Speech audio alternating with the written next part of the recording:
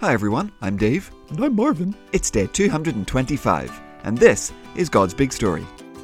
It's a story. It's big. Never boring. No way. For His glory. Always. It's God's big story. God's big story. So welcome back everyone. It's the last day of week number 45. We've travelled all the way from the Garden of Eden right to the Garden of Gethsemane.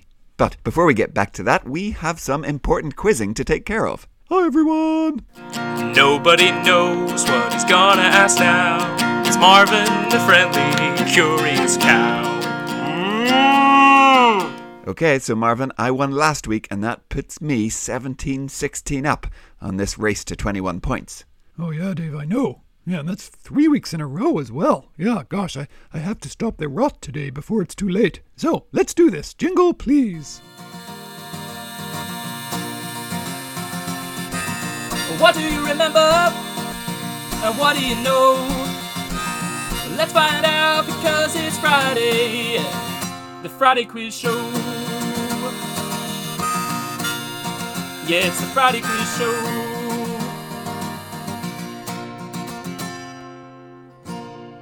Hi, Gary. Hi, you guys. So how are you doing, Gary? Oh, not so good, Dave. I've got a bad case of upsquirrel. Oh, what's up, squirrel? Not much, Dave. What's up with you? Ha ha ha. Oh, Dave, he got you good. Yeah, well played, Gary. Okay, Gary. Well, I think we're ready for the quiz now, if you've got that out of your system. Oh, sure thing, Dave. Here we go. Question 1 from this week. Peter told Jesus that he wouldn't let him wash his feet. But when Jesus told him that if he didn't, Peter could have no part with him, what did Peter tell him to do? Oh, yeah, I remember that. Okay, yep, I got that one. Yep, me too, Marvin. Question 2. Jesus met and spoke with 2 very important people up on the mountaintop, and then they vanished. But who were they? Oh, wait, yeah, I did get that one. Yeah, me too, Marvin.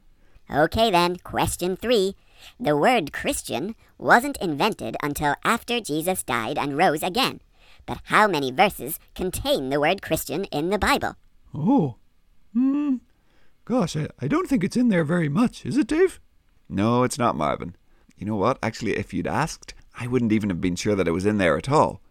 Unless it's a trick question, Gary. No, Dave, it's definitely in there. Okay, I've got my guess, Dave. Yeah, me too, Marvin. Okay, let's see how you did. What did Peter tell Jesus to do after Jesus told him he would have to wash his feet? Oh, he said, wash my hands and my head as well. Yeah, he did. Good job, Marvin. Yep, I've got that too. Question 2. Who were the 2 important people that Jesus met on a mountaintop? Oh, that was Moses and Elijah, right? That's right. I can't remember if we called it this in the podcast, but yeah, we know that as the Transfiguration. That's right, Dave. Okay, here it comes. How many times is the word Christian used in the Bible? Okay, well, Dave, when you said it wasn't in there that much, I just went with 2. Okay, well, yeah, I went a little bit higher and I said 5. Well, you're both very close. The word Christian is used 3 times in the New Testament, twice in Acts, and once more in 1 Peter. Marvin wins this week. Oh, good job, Marvin. Gosh, only 2 out and I still lost. Yeah, back to 17 all, Dave. Phew, gosh, I needed that. Hey, thanks, Gary. No problem, Marvin. Hey, I'll see you both next Friday. Goodbye, Gary. Okay, Marvin, so we had better get to today's reading. Now, yesterday we listened as Jesus and his disciples went to pray in the Garden of Gethsemane. Okay, yeah, but the disciples fell asleep, huh?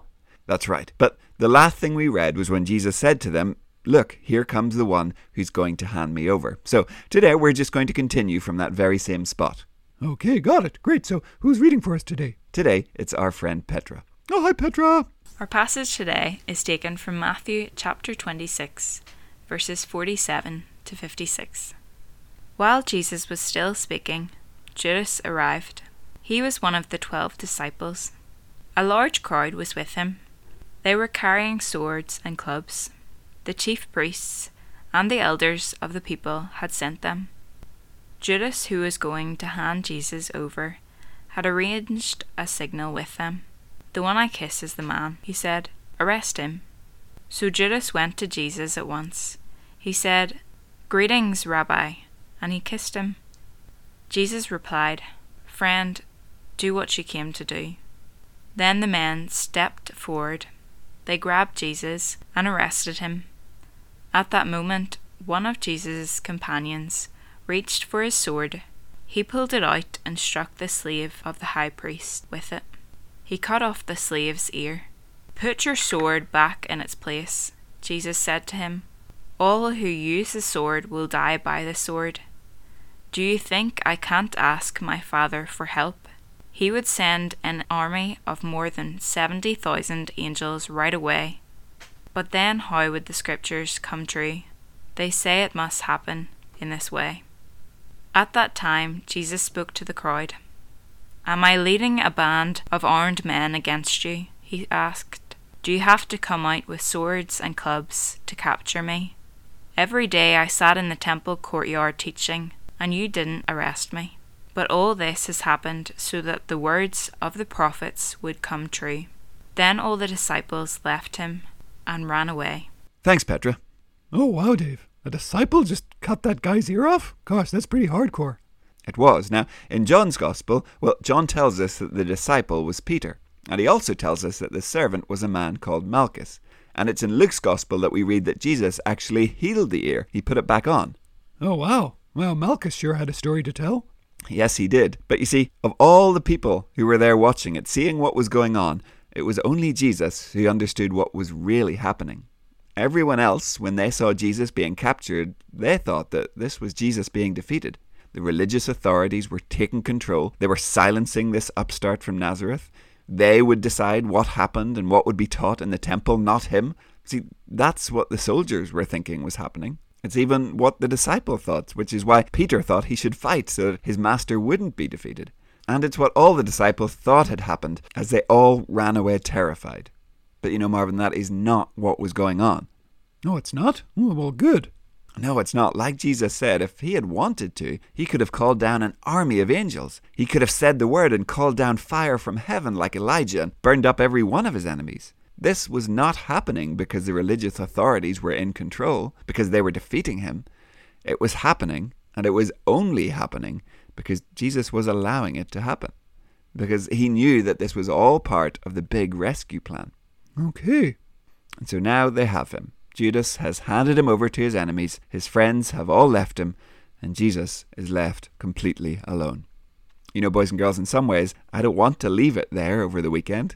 This is a really dark and really sad part of Jesus' story, a part when to all the world it looked like evil was winning. But today, although we are still sad that Jesus had to face all of this evil because of our sin, let's give thanks that we know that evil did not win.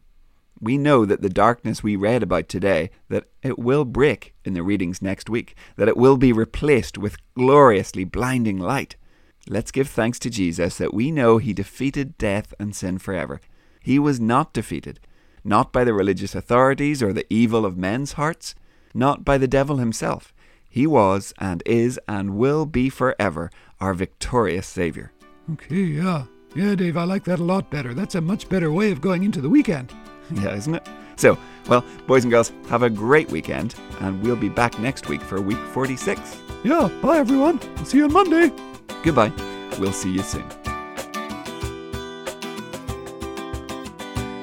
God's Big Story is a ministry of Eden Grove Presbyterian Church. Music and jingles by Dave Josh.